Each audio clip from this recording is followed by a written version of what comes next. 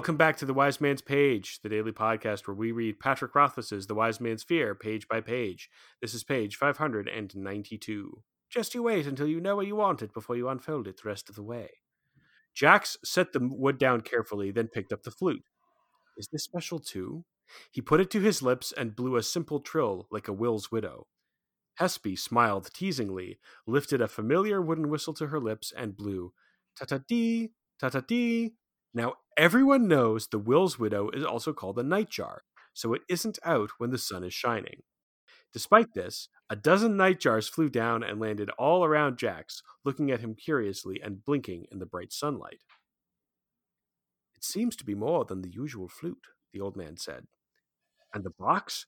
Jax reached out and picked it up. It was dark and cold and small enough that he could close his hand around it.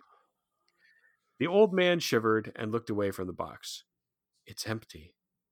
How can you tell without seeing inside? By listening, he said. I'm amazed you can't hear it yourself. It's the emptiest thing I've ever heard. It echoes. It's meant for keeping things inside. All boxes are meant for keeping things inside. And all flutes are meant to play beguiling music, the old man pointed out. But this flute is more so. The same is true with this box. Jax looked at the box for a moment, then set it down carefully and began to tie up the third pack with the 3 treasures inside it. I think I'll be moving on, Jax said. Are you sure you won't consider staying for a month or two? The old man said. You could learn to listen just a bit more closely. Useful thing, listening. You've given me some things to think about, Jax said, and I think you're right. I shouldn't be chasing the moon. I should make the moon come to me. That's not actually what I said, the old man murmured. But he did so in a resigned way. Skilled listener that he was, he knew when he wasn't being heard. Jax set off the next morning, following the moon higher into the mountains. Eventually, he found a large, flat piece of ground, nestled high among the tallest peaks. Jax brought out the crooked piece of wood and piece by piece began to unfold the house. With the whole night in front of him, he was hoping to have it finished well before the moon began to rise. But the house was much larger than he had guessed, more a mansion than a simple cottage. What's more, unfolding it was more complicated than he... Ended the page. I'm Jeremy. I'm Jordana. I'm Nick. I feel like there's a good burn hiding on this page. Do tell. Well, okay, so let's say someone was bothering you because like they were being dumb or something. You could tell them that their brain was like a box, because the way that like they describe a box on this page seems like something you would tell someone to insult them about how it's very empty. Yeah, if you told someone else that their head echoed, that is a sick burn. See, I think there's another, not exactly a burn, but a gentle ribbing happening, because I'm willing to bet that when Hespe first heard this story from her mom, the flute that Jax get does not make the sound of a nightjar. I was thinking that too. I bet it's just like any bird that is handy, and in this case, the nightjar was the right thing to choose because Hespe had the whistle from earlier. Yeah, well, and because everyone knows that the Will's widow is a night bird, a nightjar, right? Which is the thing that Kvothe did not know or had forgotten when he made the whistle. Mm.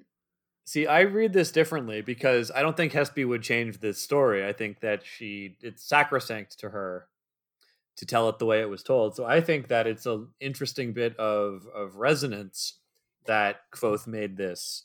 And it's also another item from a story that Kvothe has in his possession. He has a key, a coin, a candle. He has a cloak of no particular color. He has a nightjar whistle. He has a box. He has all of this stuff from stories, even though to him they may seem mundane. But I don't think it's an accident. Ooh. I don't know that it's like important. I don't know that this whistle is going to be a thing that saves him. But I don't think Hespe would change the story to rib him.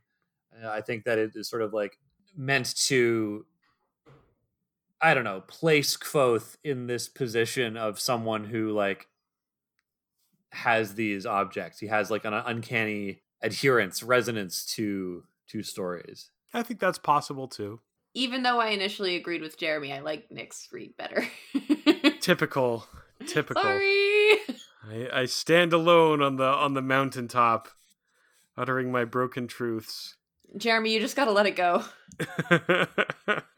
This old man, whoever he might be, is characterized in such a sympathetic way. Like, he's really trying to be kind to this kid who's kind of an asshole. He's really trying to help him in a sort of selfless way. Like, you can stay with me for a couple of months, even though I'd much prefer to be alone in my cave doing my hermit things, and I'll teach you what I know about listening. And the kid's like, nah, I'm good. And the guy's like, okay. Yeah, and then he gives up. He says, I understand I'm not being heard, so Yeah. you go off. You're not going to learn anything. And I feel like this is also a little bit of Rothfuss communicating an idea to the reader too, when Jack says, I think you're right. I shouldn't be chasing the moon. I should make the moon come to me. And the hermit goes, that's not actually what I said. Right? Jax has taken the wrong meaning from what he heard, right? Because he wasn't actually listening to the hermit. Much in the same way that Kvothe misunderstood Tempi when Tempi said, watch my back, because he wasn't really listening to what Tempi was trying to tell him. And maybe also how he misunderstands Elodin. Indeed. Earlier. Yeah. Yes. Well, I think that this, he's not nearly as sinister as Jax, but I do think that this is a bit of a dunk on one of Kvothe's tragic flaws, which is he often thinks he understands everything. It's not just that he thinks or doesn't think before he acts, it's that he thinks he has all of the information, but he has misunderstood it, or he trusts his own cleverness to get him through, when a little bit more understanding would serve him well. So I think that while Jax is in this story like a calamitous character, and I think that we are meant to feel an ever deeper sense of sinisterness from him, especially when he's like, I need to make the moon come to me. It reminds me of the Anakin meme. Mm-hmm. It's like, oh, you're gonna go meet the moon. Yes, meet the moon, right? Or whatever. I don't know, but you know what I mean, right? Like, yes, I know exactly what meme you mean. mean. Yeah. Like, and so I think it's a little bit of like, this is what Kvothe could become, or this is like an allegory for Kvothe taken to the extreme. We know that Kvothe's intentions are good, but if he continues to behave in this way, thinking he knows everything that's relevant, he will bring great catastrophe. Mm-hmm. Or maybe he'll bring balance, just like Anakin. I mean, the other way you can kind of complicate the moral universe of this book is Jax, we're right. Like, in this story, Jax comes off kind of sinister, and we keep thinking, well, this is a cautionary tale for Kvothe, who we all know isn't sinister. But you could also, knowing that, you could then go, well, maybe this story is not being fair to Jax. Maybe if we had been following, inside Jax's head the whole time through like a 1,700 page book, we might also have a more sympathetic perspective towards Jax and think that, in fact, he did nothing wrong. You heard it here first, folks. Jax did nothing wrong. That's right. And he'll continue to do nothing wrong on tomorrow's page of the Wind.